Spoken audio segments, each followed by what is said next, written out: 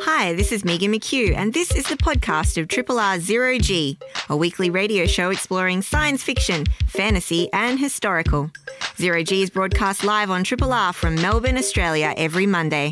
Hope you enjoy the podcast, and feel free to get in touch with us via our Facebook page or the Triple R website.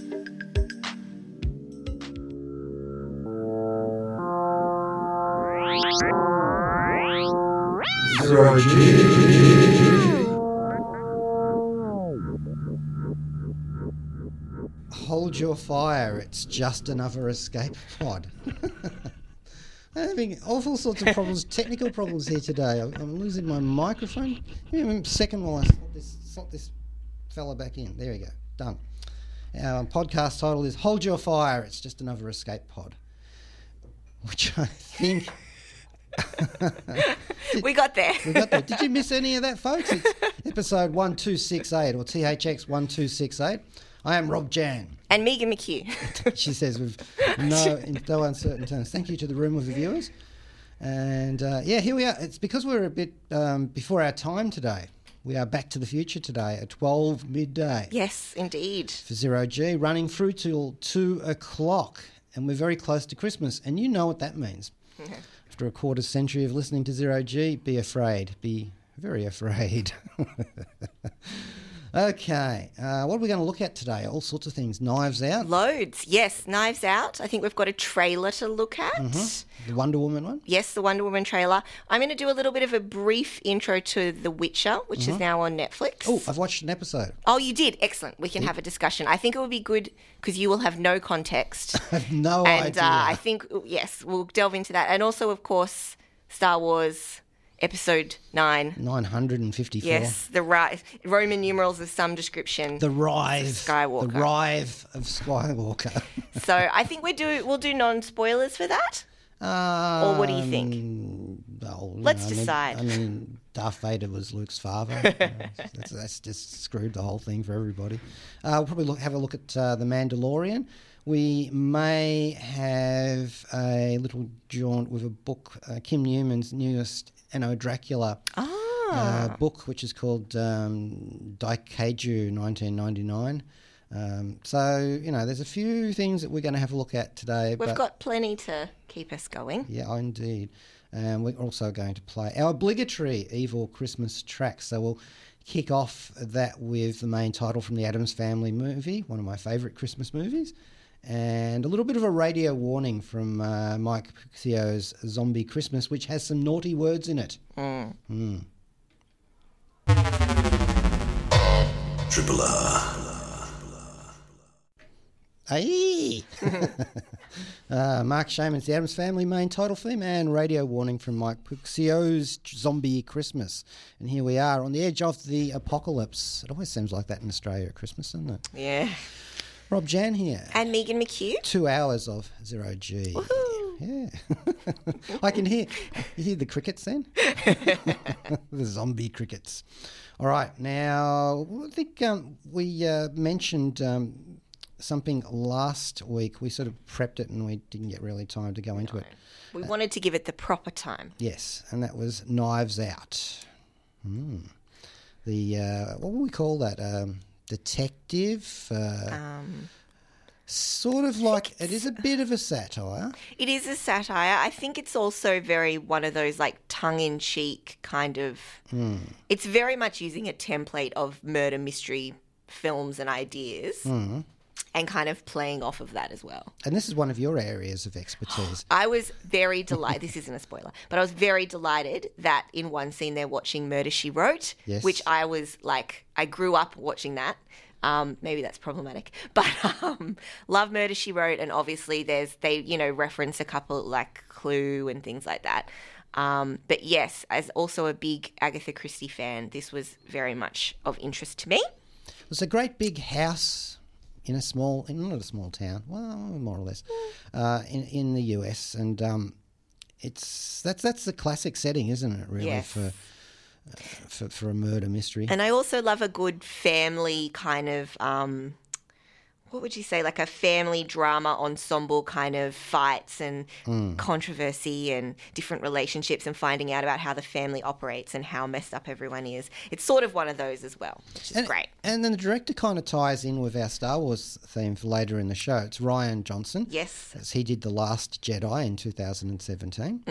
And a neo-noir film called Brick. Yes, more pertinently, I think Brick is sort of a predecessor to his work here. I think Brick is... You've seen it, right? No, actually, I haven't seen it. You should definitely watch it. It is a really, really good film. Okay. And he did it on very little money. And I think I read somewhere that he edited it like on his MacBook or something like that. And it's sort of a noir, but it's set in a high school. And so it uses a lot of those noir tropes. Like they speak noirish and it uses all of those kinds of cliches, but to solve this kind of teenage mystery. Holy Veronica Mars. But it's much more serious. It's played much more serious than that as well. So I would say it's. I'd be keen to hear your thoughts on it. Actually. And Rian Johnson also did Looper. Yes, another great sci-fi. Very good science fiction film. So. And of course those 3 episodes of Breaking Bad that he directed. Some as of well. the best, you could argue. Yeah, Fly, 51, and Ozymandias. Awesome stuff there. So, with that in mind, and although I didn't really like Last Jedi for a lot of reasons. Let's not go into that argument right now. No, we do that later. Let's save that for the Star Wars portion of the show. Okay, I think that just generally, I think that Knives Out is a very good and clever riff on the whodunit trope. Yes. Really, he has nailed it to the wall with a dagger. Several daggers in this one. And there's a lot of comedy here, I think. Yes. And there's definitely, I do think while there's an underlying social commentary happening, which is fairly explicitly woven into the story, and it gets a little explicit towards the end in that some characters just out and out say what the subtext is, I still think that it's nice to have that layer because I do think in this day and age, a lot of the best movies that are working in genre have a kind of social commentary element that they're trying to make very clear that that's really what we're talking about here. Yeah, the socio-political commentary in this is very, very arch. Yeah. As I said, set in a large mansion. A forbidding mansion. A family have gotten together for is it a Christmas party or birthday party? Birthday party, that's right. The 80th birthday? Of the patriarch of the family. Which, of course, is Christopher Plummer. Yes. And, that's just pretty much setting it up right then and there. And I think he's such a delightful actor. I really like Christopher Plummer. Oh, yes. I've liked him forever because he's been around forever. He has. The highlight of his career, of course, was playing General Chang in Star Trek VI, The Undiscovered Country. I mean, that's what he's known for, right? Actually, he's been in a couple of these murder mysteries spoofs and stuff throughout the years. Well, he's got a great look for it as well. Yeah. And I think it's obviously, I think he plays this role I think they're all having a good time here. Now, Rian Johnson, who is another one of those people who I would not like Scooby-Doo to have a crack at saying his name. Actually, the Scoobies would be really good in this setting. He also wrote this, so he's auteured the whole thing. And he clearly knows the kind of source material that he's pulling from. He knows his stuff. The cast is just splendid in this. The large extended family. We've got Chris Evans, really feisty after casting aside Captain America's mighty shield. Jamie Lee Curtis. Yes. As one of the family members. Michael Shannon. Yeah, the horribly underrated Michael Shannon. Don Johnson. There's a name from the past. Oh, yeah. Yeah.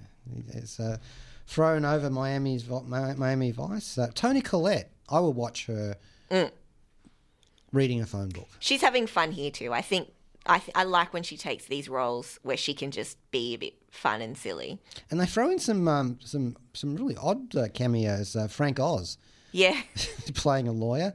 And Joseph Gordon-Levitt gets a voice cameo. Oh, that's interesting. So I think the whole... well, because they have an ongoing... Because Joseph Gordon-Levitt was in both Looper and Brick. Yeah, and Catherine Langford as well, too. Yeah, from 13 Reasons Why. Mm-hmm. And the kid from... I think his name's Jaden something from It. He played Bill in It. He's one of the characters as well. And also Lakeith Stanfield playing a detective. Oh, and of course Daniel Craig. Yes, our centre sleuth. Daniel Craig. Playing, is it Benoit? Benoit Blanc. Benoit? I don't know how to say Benoit it Blanc. there. Yes. Who's a private detective. And he's like standing in for Hercule Poirot or Miss Marple. The slightly oddball detective. I think he was really good in this. With a southern accent. Questionable accent. I asked a friend of mine over in the US about that accent who actually lives And is it accurate? He said it was a pretty good try and thankfully he didn't send it up. You can go too far. Yes. But he didn't do that. So he said, yeah, it was all right. That's the thing too, I think sometimes with accents, we think they sound fake, but they're actually probably more accurate than not. I don't know. Anyway. I think he was great in this. Yeah. I like when Daniel Craig plays fun roles. I actually think this is one of his best roles. He's great in it. Yeah. I like when he shows off comedy chops as well. Yes, that's true. And which Anna de Armas. And we've done all that through there because the best for last, Anna de Armas, who is playing a key pivotal role. She's playing Christopher Plummer's nurse in this. And she is the most important character. She's wonderful in this. She is terrific. I just thought she nailed the entire role all the way through. So she deserves the biggest credit of all for this. I'm not sure I have seen her before. She's in Blade Runner 2049, playing the holographic computer program. Yeah. She hasn't done very much. She was also in a very bad movie with Keanu Reeves, but she got a Globe nomination for this role, and I would like to see her do a lot more things. I think she's very. Well, she's going to play Marilyn Monroe in Blonde. Oh, interesting. And also Is she in June? No. No, but she was in No Time to Die with Daniel Craig. Ah. So, Oh, that's right. Yeah, she's coming up in the next Bond. So we'll see her in that too. But, oh my gosh, she has... she's got this role that would be... That's almost like... it's the person I identify most with in this movie, really, to say the least. She's a daughter of an illegal immigrant, and she is in the role that would normally be reserved for the maid, but she's not a maid. She's a nurse. She's a fully qualified nurse, possibly a physiotherapist as well. I'm not quite sure. All those things. And she is at once the beating heart of this movie. Yeah. And also partly the MacGuffin as well. Yeah, I agree. I mystery think terms. He builds a very interesting story around her and around some of the central ideas about haves and have-nots, which is a theme that we're seeing a lot lately. As someone who just saw Parasite again as well. Yeah, Parasite reminded me of this a lot. I think that all of that is deliberate choices, and I think that she is a very you really empathise with her. And if you've seen the movie, I think that is a very interesting feat as well. So look, it's not a mystery that when this family gets together for the birthday, there's going to be a murder. Yes. And then there's going to be an investigation that will spiral completely out of the control. The clever part of the murder investigation I shall not reveal. Yes. Because that's the very interesting riff on the whole whodunit thing. Does certainly take roads that I wasn't expecting. I went into this kind of expecting a paint by numbers type of whodunit, which I was fine with. And I thought it would be more funny in terms of that. There would be more send up. Well, I think some of the marketing is sort of shown that leaning more towards like a Clue farcical kind of. And Clue's one of my favourite films, so one of that kind of. But it did lean more towards it's taking on some of the stylistic approaches, but it took a much more straight line. And I do think it was quite interesting the directions it took, and it surprised me in some ways, which I liked. Although I was very proud that I figured out some of the final solution. Oh, that's a poor term to use. That's a really poor term to use. Some of I figured out some of the mystery elements.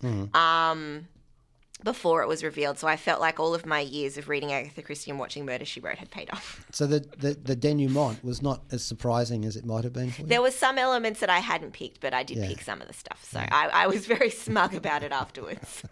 I love Chris Evans in this. He's just playing against type partly. It's refreshing to see him do that too after. Yeah. I think that's probably deliberate choice as well. Oh, absolutely. He's perfectly cast in this. Yeah. Because I can't tell you too much about that, but it's a good reason for casting Chris Evans in particular. Yeah, I think.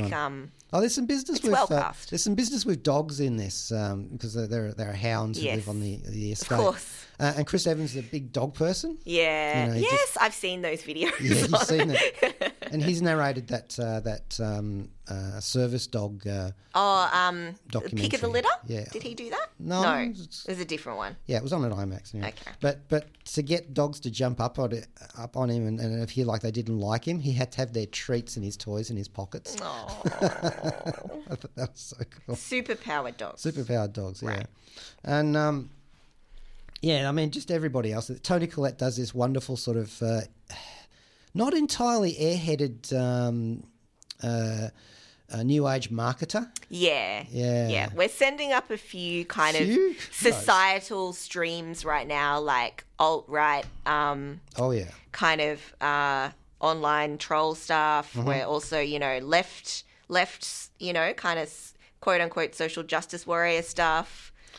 I even thought that the minor roles in this were so well played; they were deftly sketched in, so got just enough of the character. And the more meaty roles, like Michael Shannon's, he's one of. Is he a son or a grandson? I can't remember. He's a son. A son. Yeah. Of the Christopher Plummer character, and he's got Christopher Plummer is a mystery writer. Yes. In this, filthy rich. Yep. Best-selling Linda LaPlante sort of level kind of. Yeah, probably like a cross between Stephen King, Agatha Christie kind of level. Yeah, that's pretty accurate actually. And he hasn't lived in misery throughout his life, and the house is absolutely brilliant. And Michael Shannon, it's a great set. Oh, it's beautiful. The decor is circus and magic act paraphernalia and memorabilia. It's cool. It's very cool. In fact, my partner Gail and I, we looked at each other and you could say, there's our decorating theme. Here's our inspiration. So it is a little bit Addams Family, actually. The house is a museum. Well, let's give you a track here from Nathan Johnson. I think this is the family is called the Thromby family, which is kind of like our Thromby zombie Christmas, really. And it's by Nathan Johnson, who's worked with, obviously, with Ryan Johnson before. Is he related? Yeah, his brother. I'm pretty sure. Okay. Yeah. Duh. Johnson could easily have not been related, but I think I did read somewhere that it's his brother. Yeah, and he's done work on the other Johnson movies, of course, and also worked with Joseph Gordon-Levitt. So, it's his cousin. It's his cousin. It's his cousin. I suppose it's all in the family in this movie anyway, so we'll give you the Thromby family.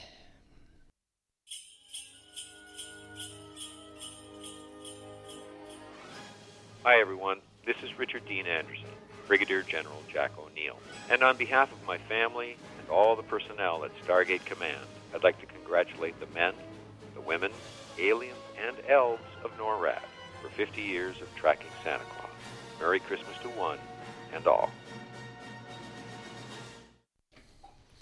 Yeah. Mr. Johnson's Thromby family. It's a lovely little... It is, isn't it? Beautiful soundtrack. Yeah, I think it didn't quite hit as many of those whodunit-esque notes, but I actually think it's a really good score. I kind of like the fact that there's a lot of jazz in it because it feels like it feels like they are sort of noodling along in jazz mode at times. Yeah. When it actually, of course, it's extremely carefully plotted and crafted. And paced. I would say it made some pacing decisions. I was like, what's going to happen now? But then I was into it. Like, it unfolded beautifully. I found myself watching Knives Out and following these little strands through it. Like there's a baseball. And I followed the progression of the baseball through the movie. Yeah, and it becomes kind of pivotal towards the end. There's some reveal stuff, and I don't know. It's clever. This is one that I want to get out on DVD and watch. I'd like to watch it again, I think. In that, I mean, it's enjoyable for one, but also, just to have a look at some of the stuff. But this has, in fact, made my film of the year list, films of the year. Agree. So it's definitely a recommended one for I listeners. think so. And it is out now in general release. Yes. Yep. And, just to see so many great actors in there. Michael Shannon plays Christopher Plummer's son, who is a literary agent handling Plummer's character's work. And so he's got lots of reasons to... Everybody has a motive in this for murder. Exactly.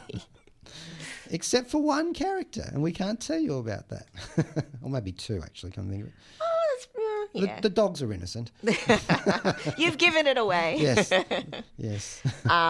Definitely recommend. On the socio-political commentary, because the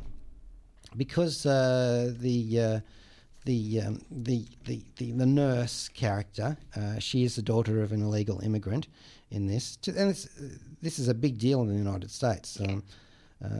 She's playing Marta Cabrera. There are some uncomfortable scenes. There are some very that just uncomfortable made me scenes. want to absolutely cringe. And one scene, which I will give away slightly, because it's a very, very minor thing, but it speaks volumes. Apart from the fact that they can never get her country of origin right. Never. None of them are able to do that.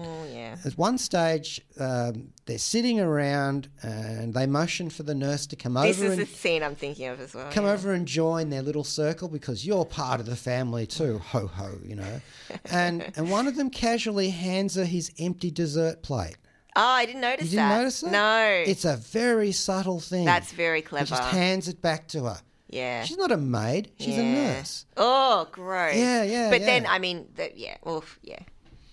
It's done. There's a lot. There's overt stuff and there's subtle stuff. I think I would have liked slightly less overt stuff, but I also get that you want to make sure that everybody's getting the message you're putting out there. So, Yeah. So, an excellent film, Knives Out, by Rian Johnson, director, with a fine cast, a great cast. score. I wouldn't see it if you were too tired, because you really do need your wits about you for this one. Yeah, I think it's a great one to see in sort of the holiday season between the dead space between Christmas and New Year's. If you tottled off and slip into that instead of one of the big Boxing Day films, I think you'd have a good time. So unless you happen to like the undead space between Christmas and New Year. I love that. I mean, you don't know what time it is or day drink. Let's give you a bit of, speaking of Star Wars actors, Sir Christopher Lee with Jingle Hell from his A Heavy Metal Christmas 2 single. This is Neil Gaiman. In the dangerous alphabet 0, G comes last, Z waits alone, and it's not for a thing. Mr. Christopher Lee there with... Jingle Hell. Jingle Hell in his heavy metal album. I very much like that. Very much. Now, we are looking at a television show. Yes, we are going to take a look at The Witcher, which I have been eagerly anticipating since I found out about it was a thing. It's on Netflix, so it's a Netflix original series, and it stars Henry Cavill as the title character, or titular character, if you will, of Geralt of Rivia. The eponymous character. Yes, exactly. And so The Witcher is the TV series has aligned itself. It's one of these like The Shining kind of things. It's aligned itself more with the books. They've talked a bit about how they really want to go, because it's originally a fantasy series. It was also adapted into a game series by the same name, of which I have played The Witcher 3, The Wild Hunt, which I really like. So books, games. Games. And then now we've got this show, and this show also has the involvement of the author. And so they're kind of trying to really go along. I mean, the games also follow the books, but I think it's one of those things where they really want to try to align themselves more with the narrative of the books, which I've not read. So we've got 8 episodes available to us on Netflix, all available at once, and it did come out on the 20th. Now, it's a fantasy series, so there's magic involved. Yes, and the book series is by a Polish author called Andrzej Sapkowski. Where is the series set? It seems to be filmed in Europe. Yeah, I would say it's probably maybe filmed somewhere like Budapest or somewhere near there, maybe Eastern Europe. We could find out. Yeah, but it's the showrunner is Lauren Schmidt-Heisrich. And she has worked on a few other genre things as well. She worked on things like The West Wing and so on, but she did also work on The Defenders and Daredevil and The Umbrella Academy in terms of genre content. And yeah, so she's sort of heading up this original series. And I did notice in the credits of the series that it does seem to be a lot of involvement. There is a lot of European involvement, like a lot of the actors are maybe European. So they're not really going down let's just cast a bunch of Americans and do it our way. I think they're really trying to make it a bit more of an international thing. It's in that regards, it's easy to draw Game of Thrones parallels. Yeah, I mean, it's sort of an epic fantasy series. There's a lot of different things to unpack in terms of what the world is consisted of.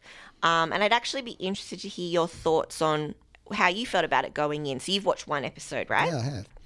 Well, it takes place in a place called the Continent. Mm-hmm. That's very Westeros, if you will. Very, very inventive. Yep. And in fact, you wouldn't be mistaken if you felt like it was actually just a new house. So, Henry Cavill is playing this guy, Geralt of Rivia. He's basically straight off the cover of a fantasy romance novel. Mm-hmm. Long blonde hair. But he's more rugged than that. You make it sound like he's, got an open, billowing white shirt, which sometimes he does. But he's definitely more edgy because he's also kind of a bit of a pariah. Yeah, he's a mutant, which means that he can wield magic. Humans can't do that. As far as I can tell in this series so far. When we first see him, he's fighting a big spidery monster in a pond. Yep. And this is what he does. He's a monster hunter. Yes. Because there's not many other lines of work for the mutants. And of course, and they're richly rewarded for their service to mankind, aren't they? No, they are not. I remember when I was playing the games, I used to do a couple of the quests like out of the goodness of my heart, and then I realised quickly that no, I should be taking the money that they were offering me. But yes, so he has a couple of swords that he uses, one on monsters, one for other things, and he does have powers and things which, in what I've seen, he's not used very much yet. So. And he talks to his horse a lot because nobody else will talk to him. Roach! I was very pleased that Roach appeared in practically the first scene. There's a great little moment in that first scene where he's fighting the spider creature in the bog or whatever. There's limbs thrashing about everywhere. Yeah. And the horse just takes a couple of prudent steps backwards. Yeah, Roach is such a good horse. I was right. They did film in Hungary. Yeah. And they also filmed in Canary Islands and a castle in Poland. So, yeah, anywho. Alongside Henry Cavill is who's obviously still wearing his Superman buffness. Yeah. Obviously. I think... Our characters keep saying he should buy some new clothes. And I'm looking at him thinking, there's nothing wrong with what he's wearing. Well, I feel like it's... smell? Yeah. Do they smell? Or? Maybe. Well, he smells like onions, apparently. I think really? that you've only seen one episode, right? Yeah. There was a bit of controversy around his casting because, he's sort of known as that kind of pretty boy with a dimple chin. But he is a big fan of the books and he's a big fan of the source material. And I think that he's doing a Geralt voice in this. He's kind of doing the Batman thing where he's doing a little growl. But I actually think he scrubs down quite well to be quite a good Geralt. I was actually pretty happy with how he looked and how he carried himself here. Actually, speaking of looks, I like the look of the show. The costumes are quite interesting. Yeah. I was going to say, what do you think about kind of that world-building set costume elements? Nice, actually. It's a little bit exotic. Part of it is that usual sort of standard cod armour that we get in these fantasy shows. Yeah. But it looks all right. And people seem to forget, all those studs on that leather jerkin that he's wearing, they're actually holding metal plates in place under the leather. So he actually is wearing armour. Functional, yeah. It's not just metal studs are providing the armour. Yeah. Everyone always forgets that in these things. Whether or not they actually put that on underneath the costume, I doubt it. But, and the sword play looks suitably theatrical. Yes, they really kick it up a notch towards the end of the first episode with a bit of action. So that was good. I haven't even watched 2 episodes yet. I'm not going to commit to an opinion just yet. Their bigger battle tactics. There's a fairly large engagement in the first episode. Was just rubbish. It's like, okay, we've got our cavalry here, with our element of mobility, and we're just going to sit and basically charge a little bit. We're just going to basically accept the charge of massed infantry. Almost irrelevant to even have that. Yeah, they shouldn't even bother with horses. They should have been on foot. Yeah, So there's just stuff that they should have done. That the armor looked pretty good. They actually had a woman wearing armor that didn't look too much more different than a bloke's armor, which is pretty good as well. There wasn't all this red Sonia bikini stuff. So they're queuing off. People want something a bit more gritty. Yes. Fantasy shows at the moment. More mud, more dirt, more blood, more questionable decisions and anti-heroes. Yes. Look, for the first 15 minutes, because I always find this with fantasy shows, and often books too, because I don't know any of the names. Yes. It's gibberish. I was going to say to you, how did you feel going in with very little knowledge of the source material? Was it very unclear what was going on? Or the sorcery material? Well, look, techno-babble I get in science fiction. I can listen to that all day and understand it. But magic gabble, not so much. Yeah. So... I picked it up as I went along. It pretty much became obvious that everyone wants to kill Geralt for reasons of their own. Going about his business. He just wants to, Yeah. This is like, you can't walk down the street with people wanting to stone him to death, which, of course, he doesn't. He's invulnerable, Man of Steel. It's obvious that this is taking a fig leaf out of Game of Thrones nudity book. So that's going to be everywhere in this. And I read somewhere about some of the early Witcher games that they are really quite sexist.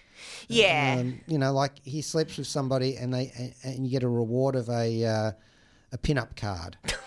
Something, basically that. I don't know about that. But they've evolved a bit from then, apparently. Yeah, so I've only played the third game, which is arguably the best game. Is that the Wild Hunt? Yes. Okay. Yep. So, there's a lot of sexy stuff. Like, he's designed for that. Like, there's thing on a horse. He's always taking baths. It's a bit Ladyhawke, actually. Yeah, a little bit Ladyhawke. Got a big sword. He's got the horse. Yeah, well, he's got two swords. That's right. He's gonna look up, because they do make a point of him fighting. I can't remember what the word was. It's a French word where you're fighting with two swords. Because he has the silver sword, which is his special monster sword. Yeah. So I think that, it's a bit tamer. It is still, there's some gore, but I still think it's much tamer than something like Game of Thrones thus far. I'd say it probably leans more towards a more mainstream type of fantasy execution, I think. There's a couple of couple of strands running through that first episode. Of course, there's his strand. There's also a sorceress who he's going to run into in this, who seems a bit throwaway, actually, even though it's played by a pretty decent actress. And there's also this other strand of he's going to end up being, I think, the protector of a princess who's fleeing her kingdom. Yes. That's just been invaded by orcs, basically.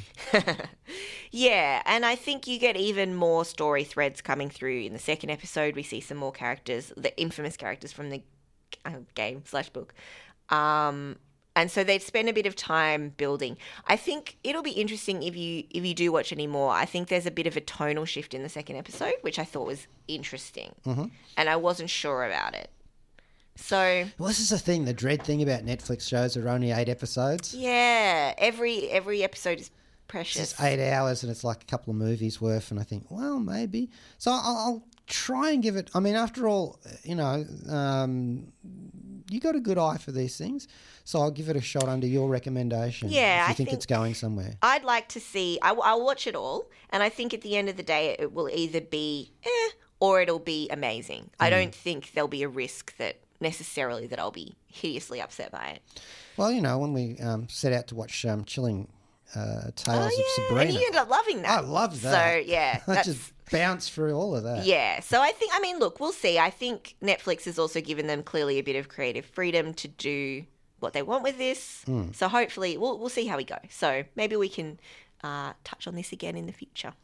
So now being in a warm and fuzzy and festive mood, I think we'll play Post-Apocalypse Christmas by Gruff Rhys, and this is from Atheist Christmas. This is George Romero, and I wouldn't be caught dead listening to Zero G on 3RRR FM.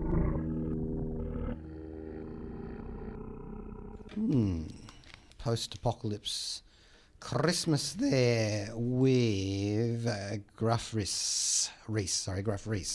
Atheist Christmas was the album or single in that case. Here on Zero G in our 2-hour Extravaganza. Happy Horror Days special. So we'll also be doing that next week too, but not Christmas, for New Year's. So there you go. Extra hours of Zero G for your holiday cheer. Yeah, or jeer. Holiday jeer. Hang your Christmas mocking up now. It's one of my favourite things to do at Christmas. You know how those traditions that you have? Yeah. One of them is to go through a shopping mall car park, a crowded one, jangling my keys, watching the tail of cars pile up behind me as people hopefully going, are you going to back to your car? Awful. And I don't drive. As you may know from listening to Zero G for far too long, people out there.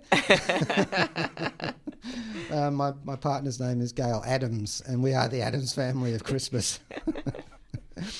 All right, now looking at a book here, and I wanted to intro it a bit with a track called Die Hard Christmas. You know how they say it doesn't feel really like Christmas until Hans Gruber falls off the Nakatomi Plaza? You know?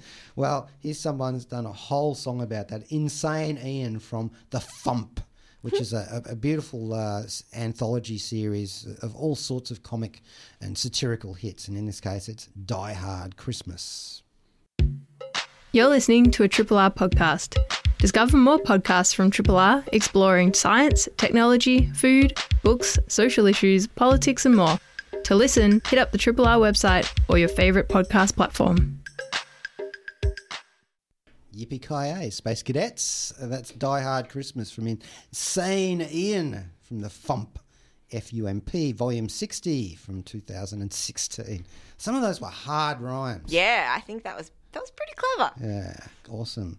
So we're waiting for Hans Gruber to fall from the plaza. Oh, dear. Okay, now here on Zero G for our 2-hour treason's greetings, as Donald Trump would no doubt call it. I like that one. That's the meme, isn't it? Is it happy impeachment? Happy impeachment. Or merry impeachment? Yet to be seen. I want to see the next steps before I get too excited. Because I wouldn't want to offend anyone.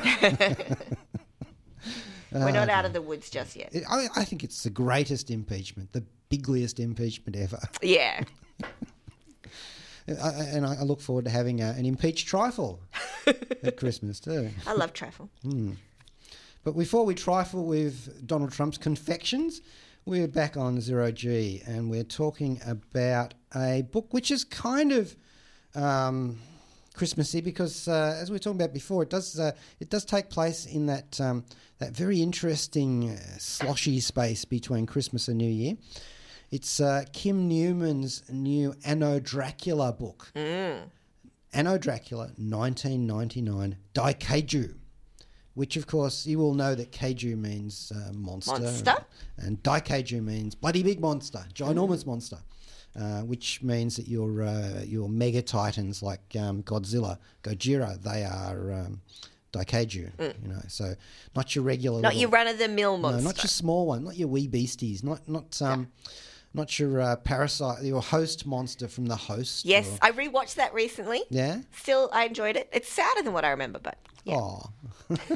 Bong Joon-ho's yes. teammates from that going into other movies and stuff. Anyway, Daikaiju Anno Dracula 1999, and this is looking at the back, a Titan book, as many of his recent ones are. Now, to give you some background on Anno Dracula, this is Kim Newman is an author who he starts out as a movie reviewer, particularly a genre movie reviewer, amongst other things, and he spirals out into becoming one of the world's great pastiche writers.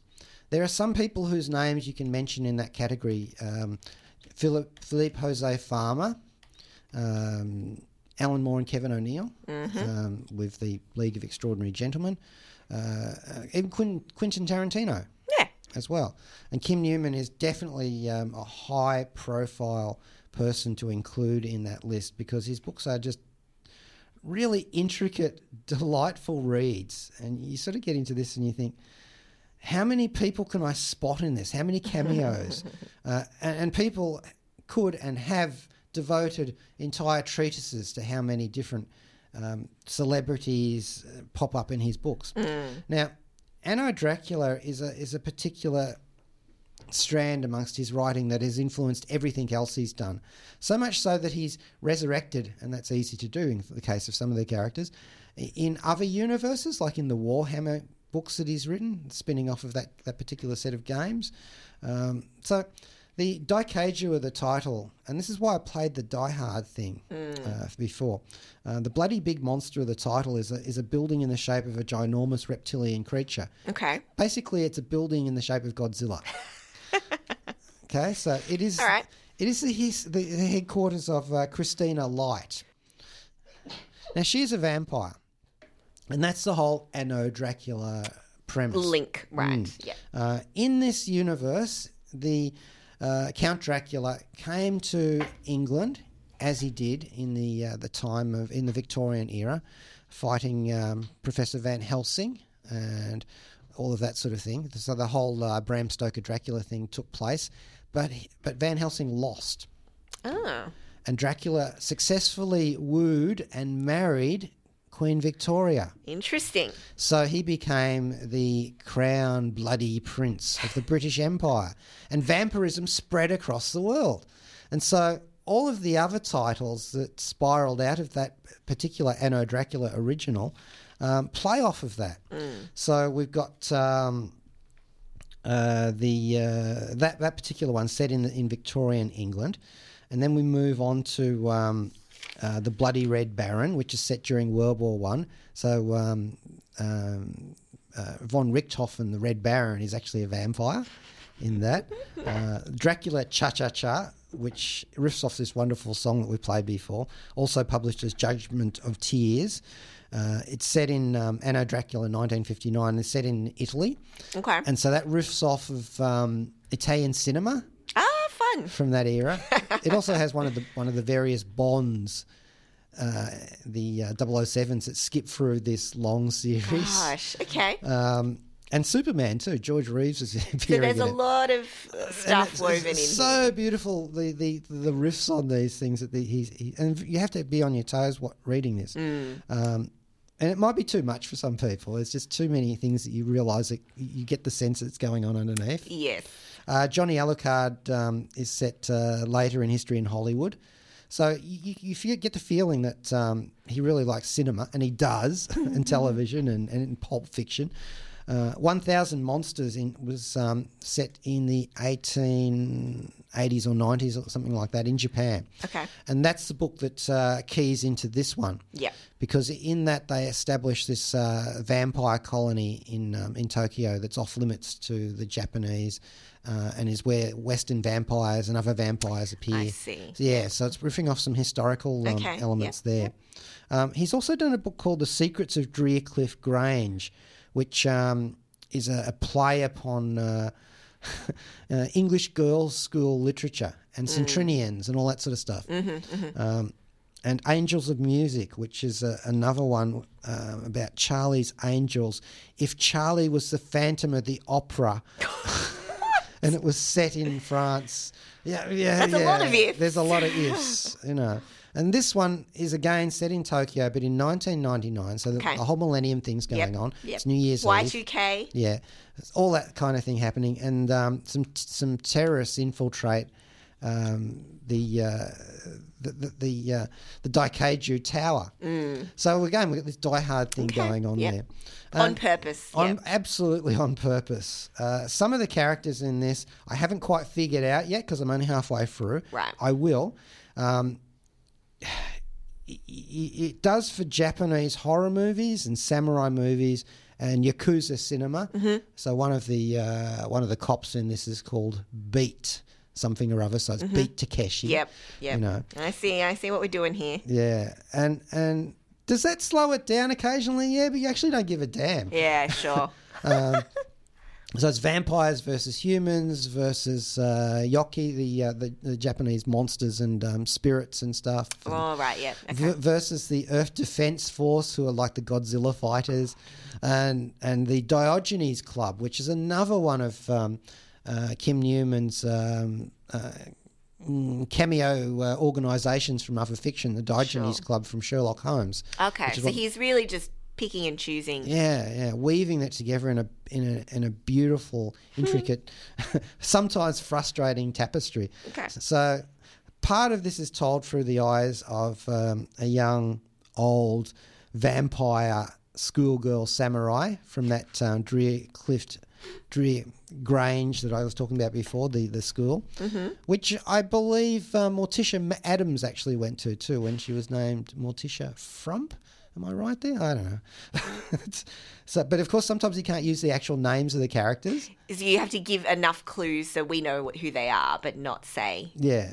1,000 Monsters. The previous book in this series had two versions of Toshiro Mifune's characters playing two different ones. It's like, oh my God, he's doing my head in. So this just is actually continuing to do my head in. It's Daikaiju. It's Kim Newman's latest Anno Dracula novel, out now in Titan paperback, and it's just fun, yeah, fanged fun, and also he's very good at the vampire procedural. Yeah, it sounds like you got to know your stuff about all these things to be able to effectively weave it into a story without it seeming ham-fisted.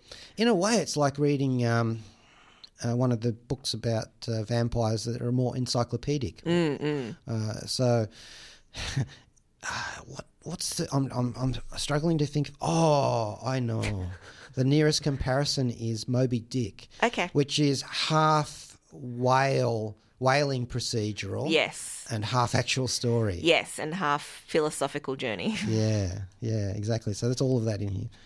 You know, it's not the place to start reading the Anno Dracula series. Yeah, but you've liked all of these, haven't you? I know you've covered them and they're always a lot of fun. Yeah, so well done. A great Christmas present to Kim Newman fans. Another win for Kim.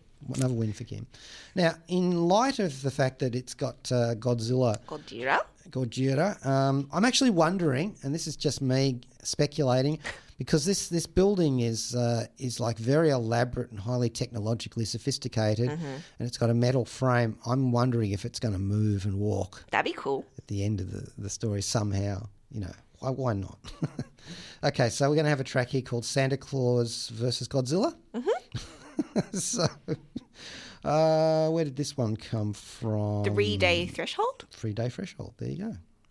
Hello, darling. This is Elvira, Mistress of the Dark, stacking Z's on 0G on 3RRR FM.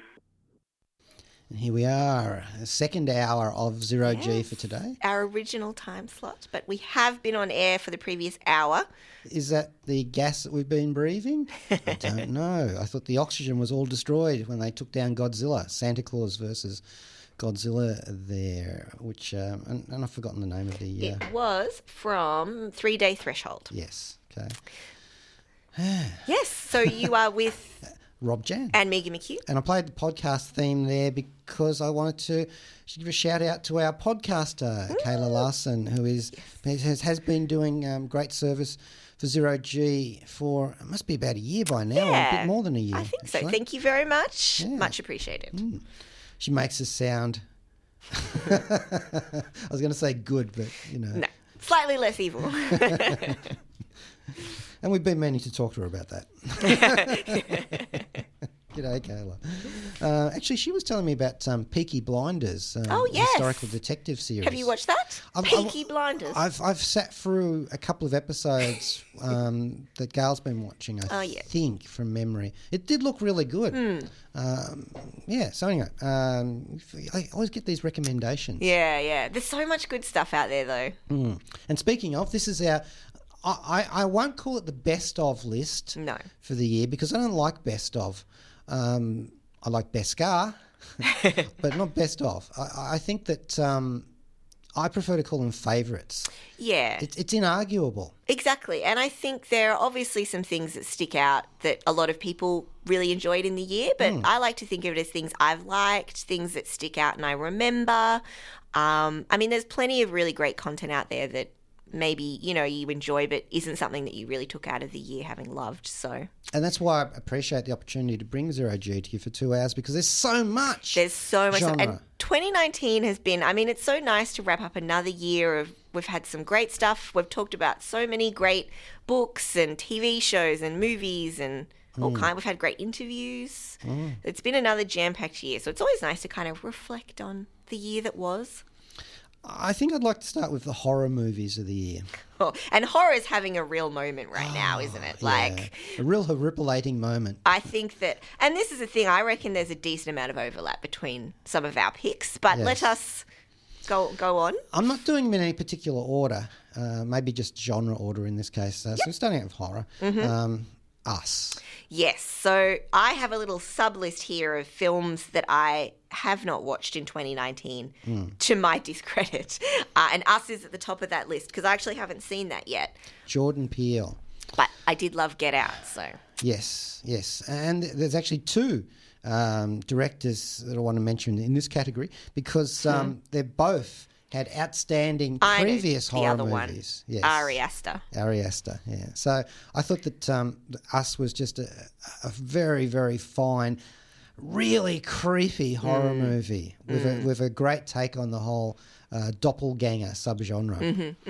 And I think he's really realised the promise of Get Out with this one. And I know that horror is having a moment, but I also love that these are directors who have kind of stuck to a genre. Like they've had a success with the horror content and they've gone, I'm going to do another horror, a different kind, something they want to do. And I like that they've put out a couple of films in that area. Still as much literally biting social commentary from Jordan Peele in Us. And they're not related really. No. Although I could maybe see them taking place in the same universe. Sure. And Midsummer, Ari Aster's cult expose, following in the long footsteps of The Wicker Man, really. Yes. And in his own footsteps of Hereditary.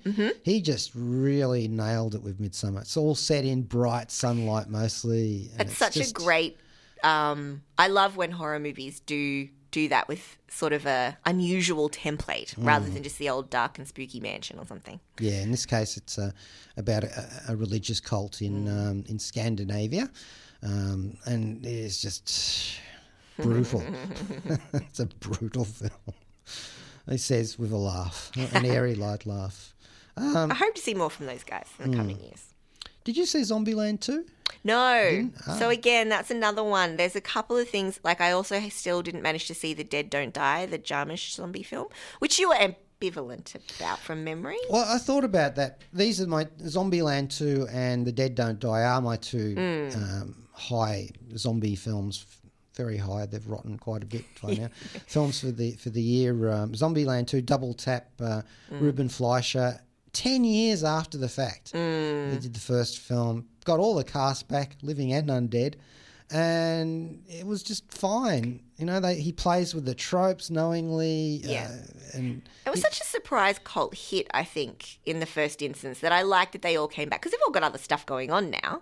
I like that they all came back and revisited the franchise. I think it's nice. And they even, it's attacking tropes in that, savaging tropes like the, look, there's another bunch of survivors who are us. So I feel like I'm in Jordan Peele country here, but there's this other doppelganger group at one stage, and you think, that is such an old cliche. And there it is, and he makes it work. Well, it's a skill to be able to pull that off. And look, although I had trouble with Jim Jarmusch's The Dead Don't Die. I would watch that again in a second for Tilda Swinton's Alien Samurai Scottish Undertaker. Yeah. That was just awesome. And there is a deadpan sort of rotting tongue-in-cheek feeling to all of that. Absolutely. And they actually sort of like shamble a bit in the direction of maybe some ecological content. Okay. But they don't really explore it too much because they're actually kind of making fun of the trope a little. Yeah, okay. So you know how dry Jim Jarmusch is? Yeah. This is like mummified humour.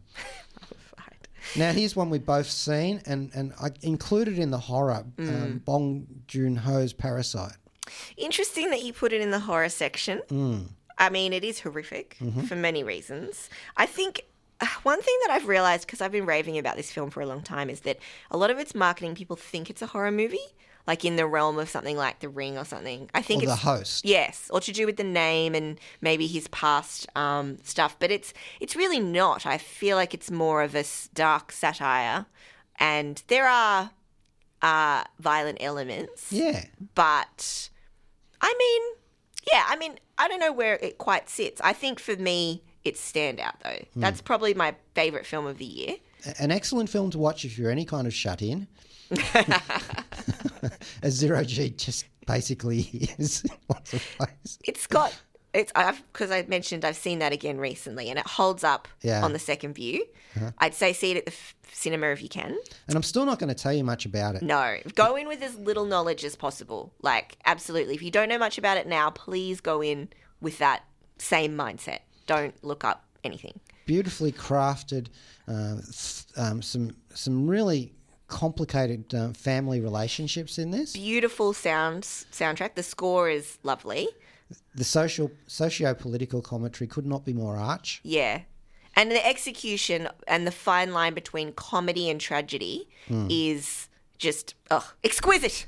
It also has a really strong, and I had to think about this after I'd seen it after I'd seen it at the cinema. It's got a really strong sense of place. It does, yeah. And I think the juxtapositions that he's playing with on purpose are just really well used. And I think I just think it's a really unique piece of filmmaking.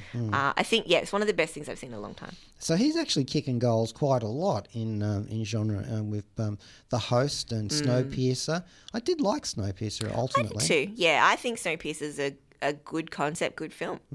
I think Parasite is his finest film. Yes.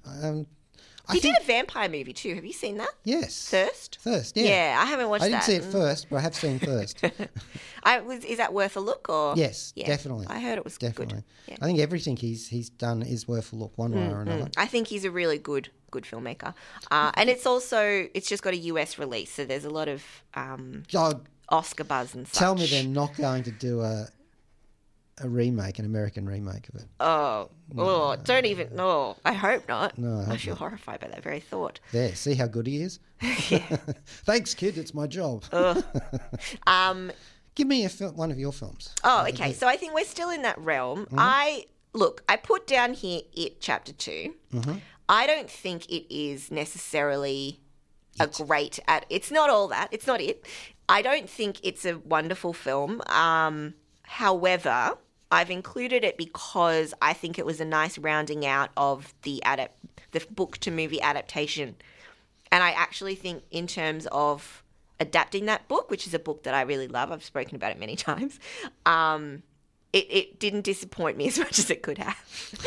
I think there was definitely elements of it that I really liked. And I think that it was fun. I think it was some of the scares were a bit silly.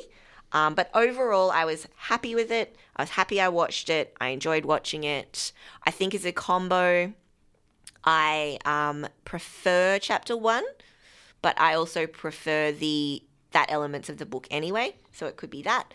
So I think that while Chapter 1, I think that is a really fine film. I think 2 is fine. Is just, regular. I did include it because I thought it was a nice rounding out of something I'd been hanging out to see the conclusion for. Which would you rate higher, It Chapter 2 or Dr. Sleep? That's a really hard question. It is, isn't it?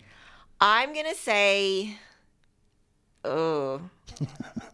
I'm going to say It Chapter 2, only because I think some of the notes that they hit at the end of Dr. Sleep felt weird to me more than it felt weird.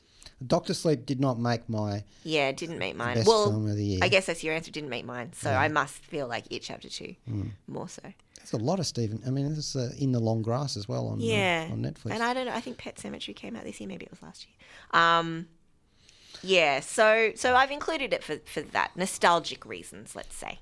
I'm also very fond of Kenneth Branagh's Shakespearean biopic, All Is True. Yeah. Which is, it suffered from being billed as a comedy. Yeah. Marketing sometimes lets these films down, I think. And it's actually a mystery. Yeah. Well. Yeah. But I mean, Kenneth Branagh seemed to have been born to play William Shakespeare. Well, I think he thinks that himself, doesn't he? Of course he does. Good old Sir Ken. And Once Upon a Time in Hollywood. Yeah, that's on my list as well. I think that, I mean, it's interesting. I don't think it's a film for everyone, but I thought it was very accomplished. Speaking of Kim Newman's Anno Dracula pastiche, Once Upon a Time in Hollywood is that ultimately adept pastiche. It is, and it's very much wish fulfillment as well. I think that it makes a very interesting commentary.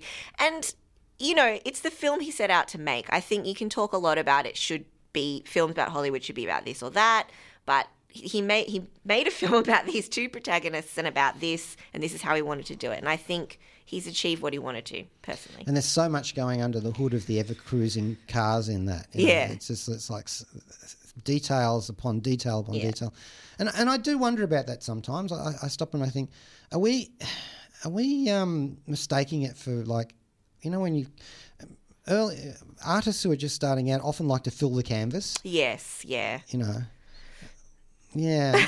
And Tarantino certainly does that constantly. There's so many Easter eggs in it that it's all chocolate. I do also... It's one giant egg. Yes. I do think, too, that it was more restrained in some ways than some of his other films, which is a weird thing to say about Tarantino. I think it's a bit more... I think it's a bit more mature in its approach, to be honest. Yeah. I think there were elements of it that were slower and more thoughtful. And then, of course, obviously the horrific violence at the end, because he's still Tarantino. Yes. Perhaps because I've seen so many recent dud King Arthur related movies. Yeah, really they don't have much luck with those, do they? Transformers: The Last Knight and King Arthur: Legend of the Sword. Oof. I was really, really holding out for a great Arthurian movie, and I saw it in the most unlikely of places, Joe Cornish's The Kid Who Would Be King. Yeah, you loved that one. I did. It's got so much heart, and it just captures a lot of the whole ethos of the Arthurian legends and stuff. But at the same time, it's an updated one, and that's so hard to pull off. I think it's interesting when these things kind of sit to the side, because it's not like, let's make a great King Arthur-based film. It sort of had less pressure, so it had more freedom to do things right. I think so, maybe because they took a step back. So for me, that was a high point of the year. I think a lot of sequels. We've been talking about a lot of sequels and established franchises and stuff. I mean, that's all that they're churning out these days. I didn't realise they were making another Ghostbusters. Yeah, that's a thing. Yeah, that's a thing. I think, as mentioned, in terms of unique content, then Knives Out, which we just talked about, that's on my list. Yeah. But even though it is a pastiche of other... It is, but it's a unique story, yeah. I would argue. I would definitely place on my most favourite films of the year Vince Gilligan's El Camino. Ah, yes. Breaking Bad movie. Film. And Daniel Minahan's poignant Deadwood the movie. Both of which have streamed. So interesting, all the content we get now, isn't it? It's either TV show adaptations or reboots or sequels or...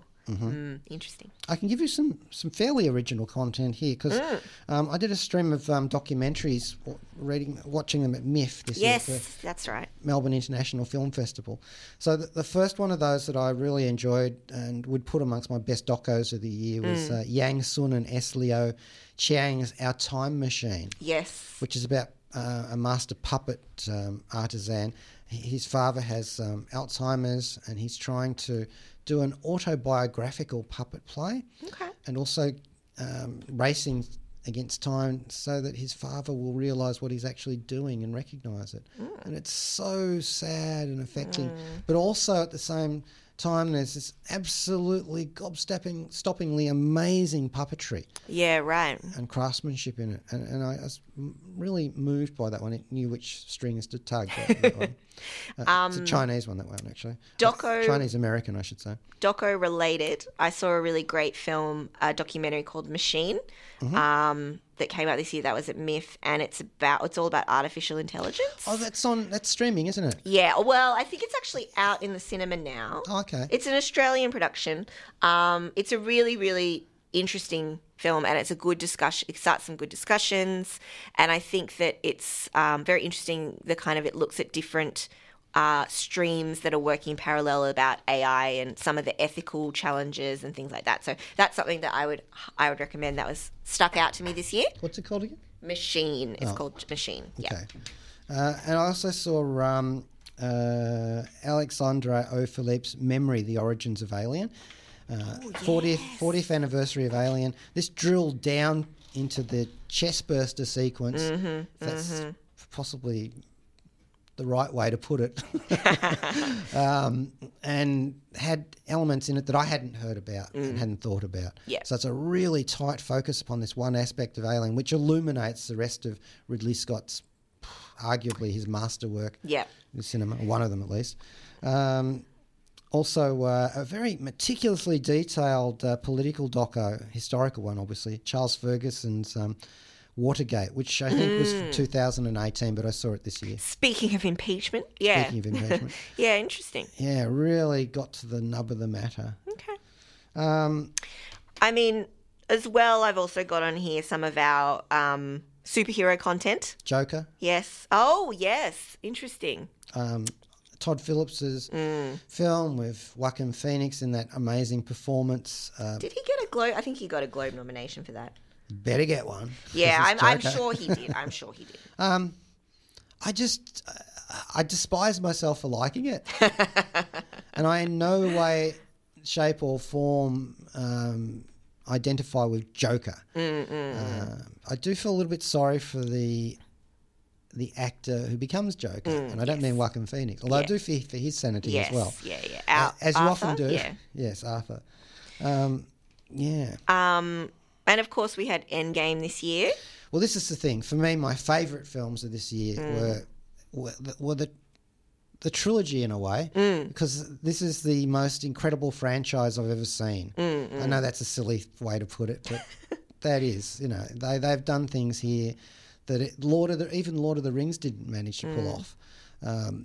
Although in their free films, fine, but when they started with The Hobbit, I mean, it's an affliction that a lot of franchises have when they try to branch out of it. It doesn't quite work. But they've done 20 odd films. Yeah, You exactly. It's a massive feat. The fact that they work at all.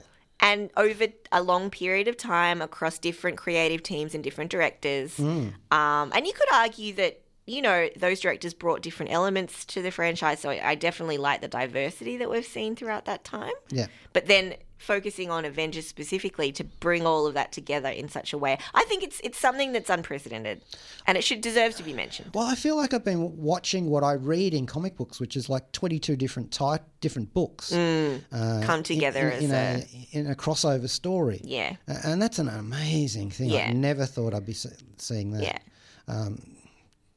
Unfortunately, DC fumbled the ball on theirs.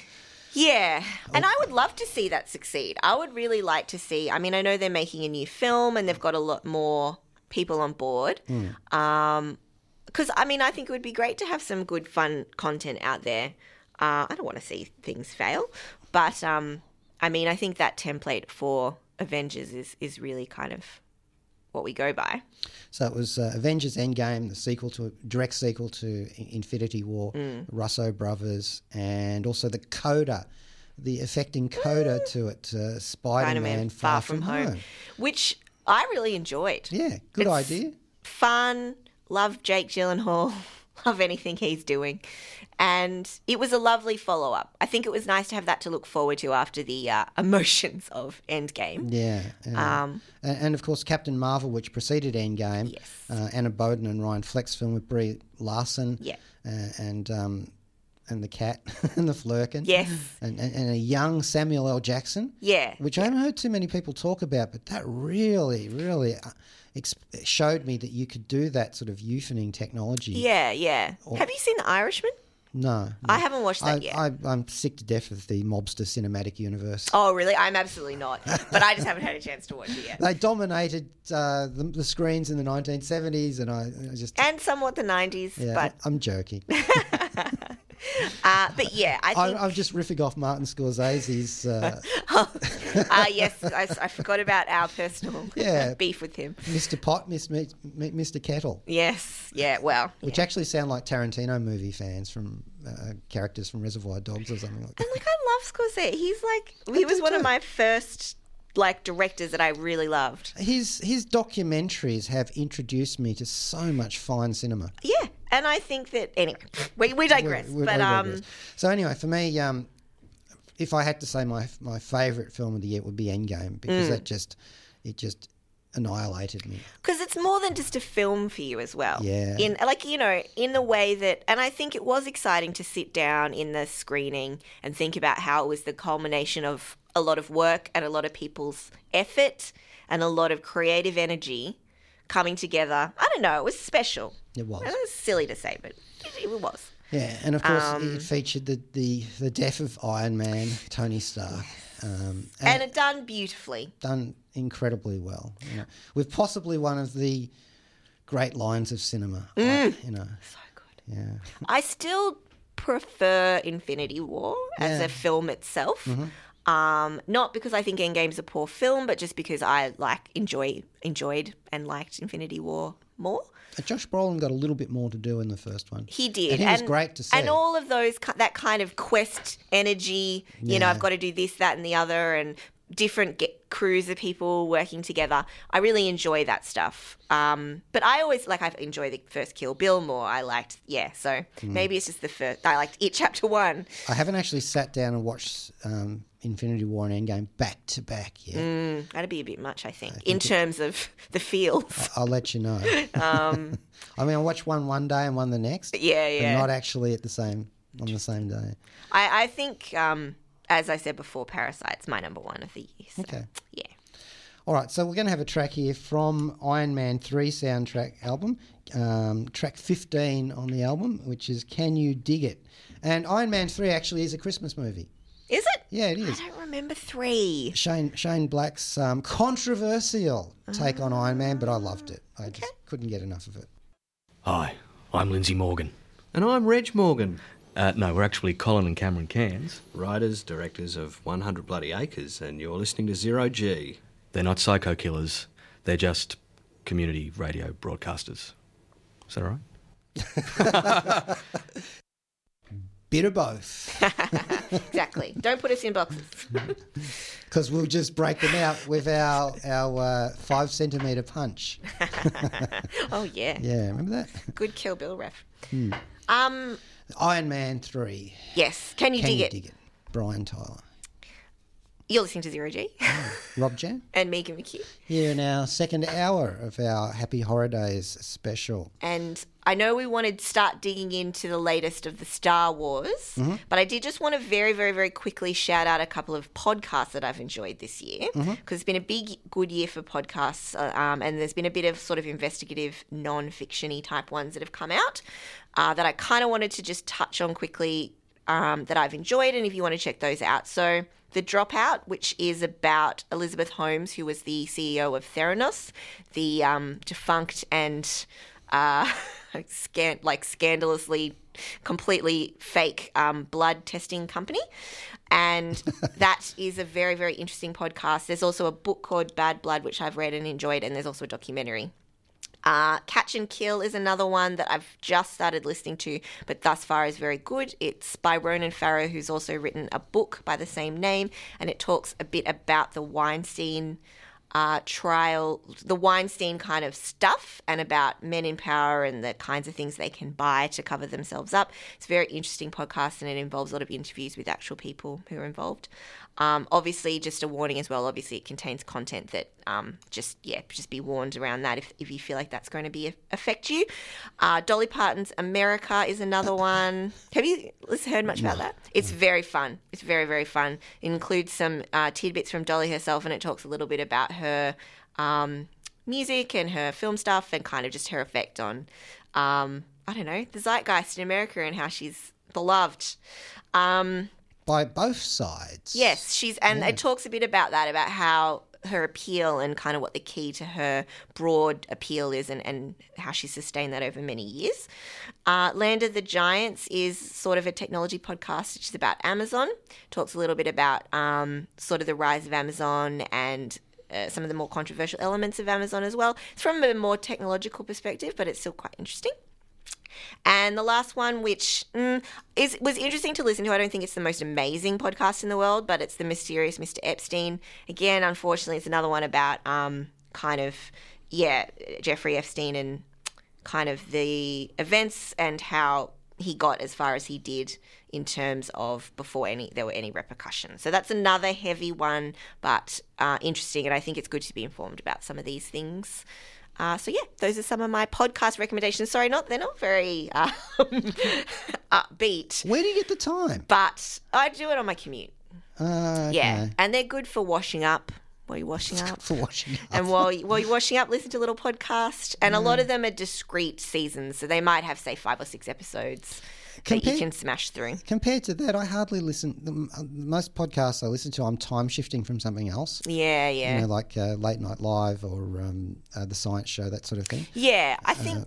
But, I mean, I can give you one that is a pure podcast. Yeah. Alan Alda's Clear and Vivid. Ooh, I like him. He's been working with a Centre for Science Communicators. Because he's into that quite a bit. So he's been I didn't know that about him. Interviewing people just off the back of that. All sorts of interviews with all sorts of people, and they are indeed clear and vivid about communication. I can't recommend that highly enough, and it's Alan Alda. Yeah, I mean, as well. He's got a great radio voice. I love Alan Alda. Early days of watching MASH. Yeah. They even do a reunion on there for the really? The MASHcast. Yeah, that's pretty cool. I'm sure there's plenty of other ones out there, but those are just some of the ones that stuck out as being particularly high quality. And now, yes, it's time. Star Wars. Is it the Rise of Skywalker or Rise of Skywalker? The Rise. The Rise. So we're grammatically operational accurate here. Yes. Now we've been waxing lyrical about Jon Favreau's The Mandalorian for quite a bit, and so off to the main. And I thought that exempted me from actually going to see a Star Wars movie. I thought if I love The Mandalorian, I'm allowed not to go and see the next Star Wars movie because I have not had great experiences with Star Wars movies. Well, I don't think you're alone there, really. Not for a very long time. So, the last one I hugely enjoyed was Rogue One, and that's one of the standalone ones. Yep. And the last mainstream one that I really liked was Return of the Jedi. Empire Strikes Back. Oh, wow. Okay, so going even further. So, yeah, we trotted off to see that. I saw it in VMAX. Yes. And so you really do want to see this one on a big screen if you're going to see it. Is it on an IMAX? I think it would be. Must be. Surely. 3D at IMAX? I don't know. No, I don't think it'd be 3D, but let's take a look. So here we are in that long time ago, far, far away galaxy. We get a new crawl. Yeah. It's on at IMAX, and yes, it's on in 3D. It probably looked pretty good in 3D. We've got a new crawl at the start of the movie that gives away one of the major plot points of this new movie straight up front, so I'm not going to do it for you. Yes. Which I thought was really odd. Why tell us? Were they afraid it was going to leak? Yeah. I had a bunch of problems with The Last Jedi, which we won't go into here. Yes, we don't have enough time for that debate yet. I put it up on the Zero G Facebook page. I think, I'm not sure. A whole lot of things we're not going to go into. This is J.J. Abrams directing this one, also co-writing it with Chris Terrio, who did the screenplay for, wait for it, Batman vs Superman: Dawn of Justice. Yuck. And he also co-wrote Justice League. Oh, okay. So I'm surprised he got work after that. So here he is working with J.J. Abrams here. Now, it was like Abrams did The Force Awakens, then our Ryan Johnson did Last Jedi, and then J.J.'s back. Back for this one. Okay. All right, it's a film. I think there's a distinction if you're viewing it as what do you think of it as a Star Wars film and what do you think of it as a film? Because I think as a film, as a piece of cinema, it's not very good in terms of how it's constructed and how it does things. I think it's poor. But when you look at it through the lens of a Star Wars film, I think it becomes more complicated. The fan service is strong in this one. It's nothing but... It's like someone plucked a piece of fan fiction off the internet and then put it on screen. Unfortunately, I felt a lot of that fan service is like a cursory ticking off of the Stations of the Cross. Yeah.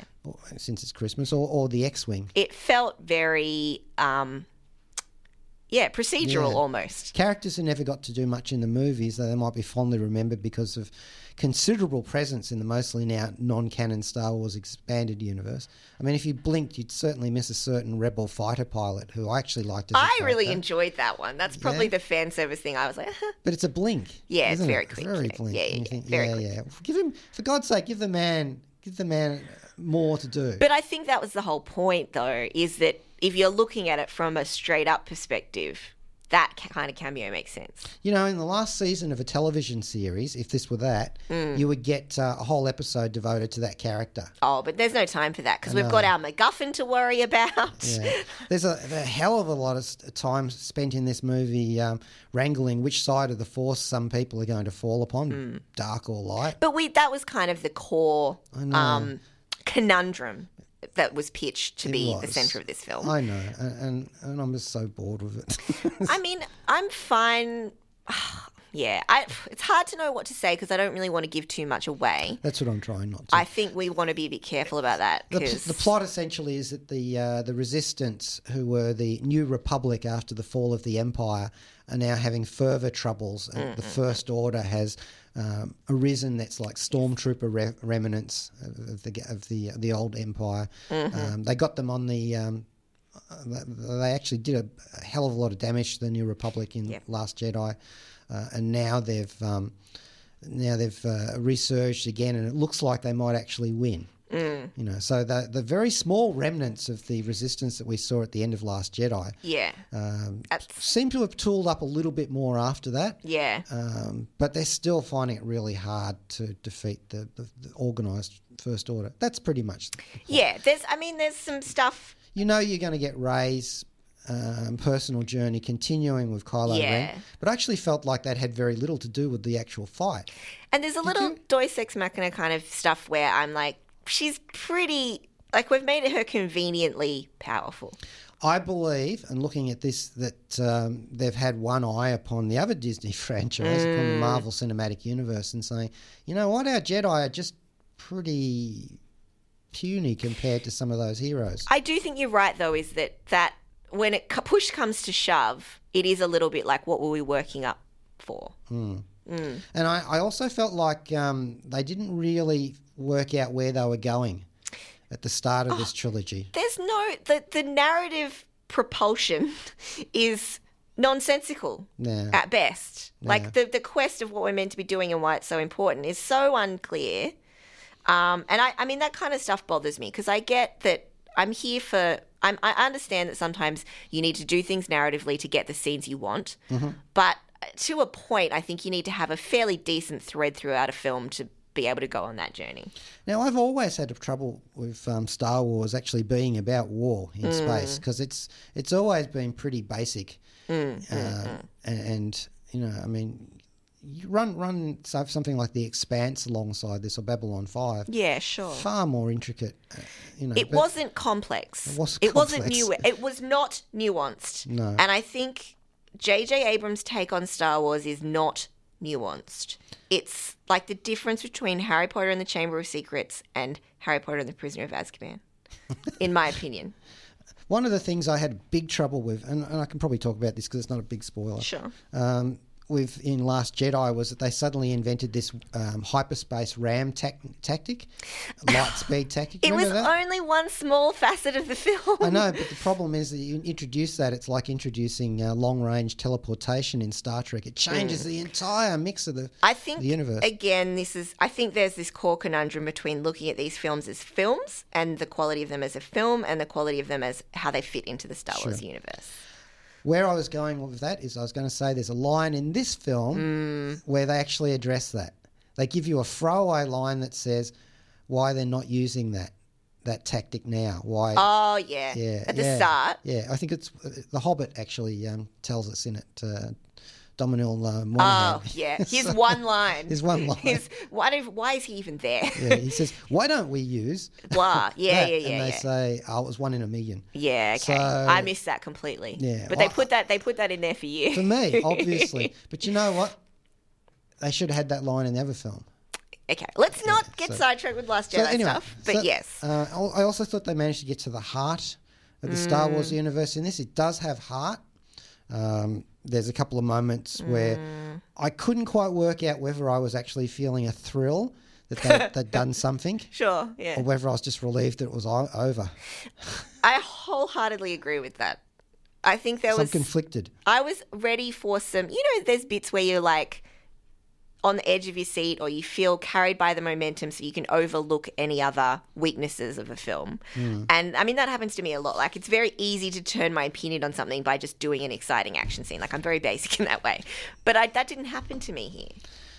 Speaking of carrying, Carrie Fisher, of course, this is her last I will say they did appearance. that very artfully. I thought so too. I think that piecing that together with what they had and kind of fitting it in, you couldn't see the stitches. I think that was fine. That said, remember in the first film they killed off Han Solo. In the second film they killed off Luke Skywalker. It says here with massive spoilers. Oh, look, you've had time. You've all had time. And we all know that Carrie Fisher has died. Yes. So you know that they're pretty much going to they'll have to deal with that somehow. So isn't that a bit weird? Like you're dropping out one of the major characters from each. Well, it would make more sense if it all happened in early on in leaving the legacy of the new characters, passing the torch. Yeah, but we're done. Yeah. Do you know what I mean? Yeah. It is odd, but I also think that look, there's nothing around that. This last trilogy, possibly not the last trilogy. Who knows? Seven to the end. It's definitely better than the first. The prequel trilogy. Oh, yeah, undoubtedly. Easily. Absolutely. In terms of how it's made and how it's put together. Its story. It does have some interesting new characters. I think my favourite actually is Rose, the technician. Look, she's not my favourite.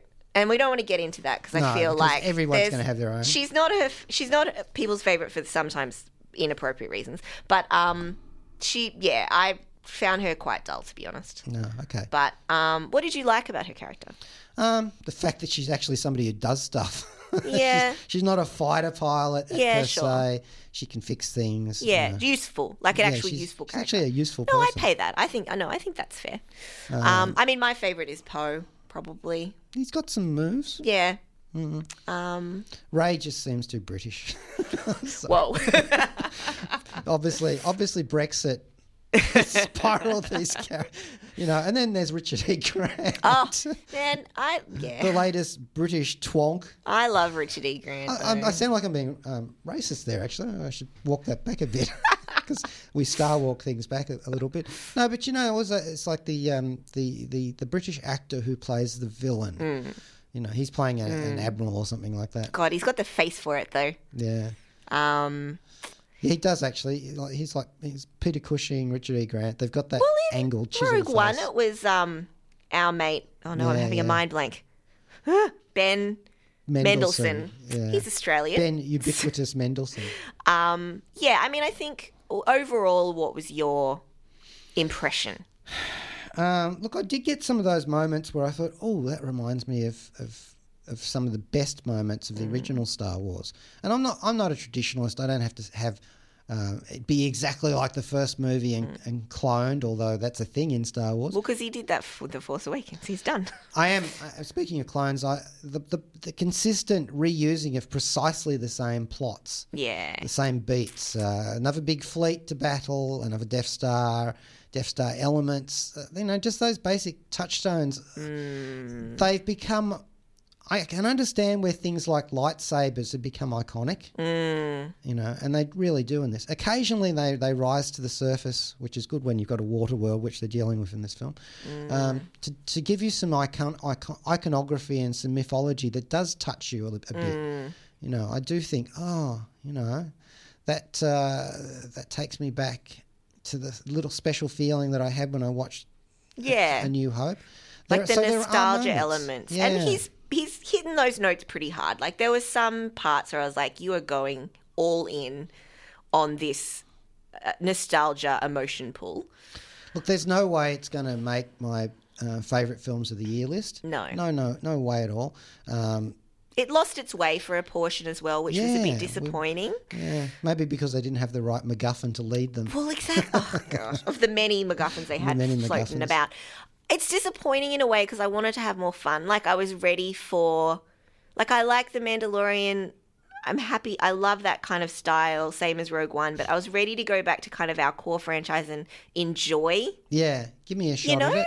Yeah. Like have some big high notes for me to really go with, and I just didn't feel that as much here. And without giving anything away, because we've already said that they do revisit some old characters in this context of this film as their fan service, there is I feel a major misstep in bringing back one particular character. Oh, okay, let's discuss that off air. Yes, yeah. I thought that, I just thought that was... Stuck out for you? Stuck out as a bad point for the film. Yeah.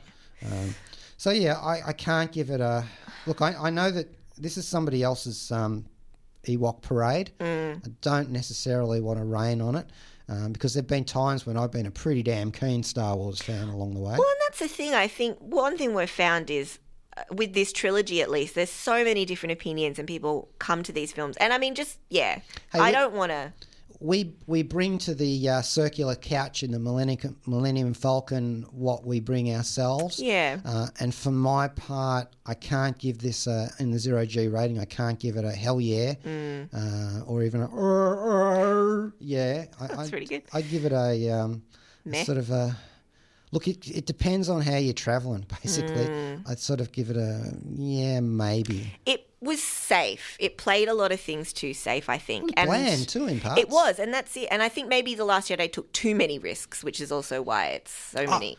But there's something about The Last Jedi I loved, that they said that Rey was a nobody. And I really... we talked about that when we did the film, I think, when we covered it on 0G. I loved that. I thought that takes us out of that whole eugenics sort of thingy, midichlorians and that. And I really, really loved that. And I hoped and prayed that it would be... that they would keep with that. Yeah. Whether or not they did that or not, I'm not going to tell you. I think Last Jedi is probably one of the only films we've ever disagreed on. Yeah. I think. I'm actually walking back some things on it now. I still don't like lots of bits of it. Yeah, which I think it's that thing where you come into it. I think there's things I'm more willing to forgive. So what do you give it? This new one? Look, I didn't hate it. I enjoyed it fine. I think I'm being a little harsh on it in hindsight. Yeah. I don't think it's a well-made film. I think that the narrative was poor. I think it focused too much on fan service. Some of that fan service I enjoyed. Medium rare. Okay. Not well done. Medium rare. So for you, Skywalker didn't rise. Not quite. They must have opened the oven too soon. Sat up, fell down. Yeah. Okay. So I mean, it's disappointing though. I really wanted to come out with a bang and enjoy this. Yeah, I wonder which Jedi Knight would make a good Avenger. Crossing things there. Well, that's it. That's about it for 0G. Yeah, gosh, it has flown. It romped through. I'll be on my lonesome for next week's 2-hour show. Indeed. And thank you, Megan, for your excellent co-pilotage for 2019. It's been an honour. It's been a great year. I think we've had a lot of fun on So Zero much G. stuff. I know. And 2020, even looking at stuff coming up, where there's going to be no rest for the wicked. We're going to have plenty to talk about. Not if Donald Trump has anything to say about it. Well, And we'll see you aboard C-Lab 2020 in the new year. yes, indeed. And up next is Holly Alexander in Joe Brunetic's Astral Glamour. And, What are we going to go out with today? I haven't told you. No. I'm on standby here. Okay. Well, normally we'd play a Bowie track because we've been playing Bowie tracks every week, but I don't think we'll... Oh, yes. No, I know what we're playing. What are we playing? Star Wars track. We are playing the Star Wars track. Which one? The Wookiee one. The Wookiee one. What can you get a Wookiee for Christmas when he already owns a comb? From Christmas in the Stars, the Star Wars Christmas album. So until next time, mind how you travel, folks. G'day, this is Rob Jan. Thanks for listening to the podcast of Triple R's Zero G, a weekly radio show exploring science fiction, fantasy and historical. Zero G is broadcast live on Triple R from Melbourne, Australia every Monday. Hope you enjoy the podcast and feel free to get in touch with us via our Facebook page or the Triple R website.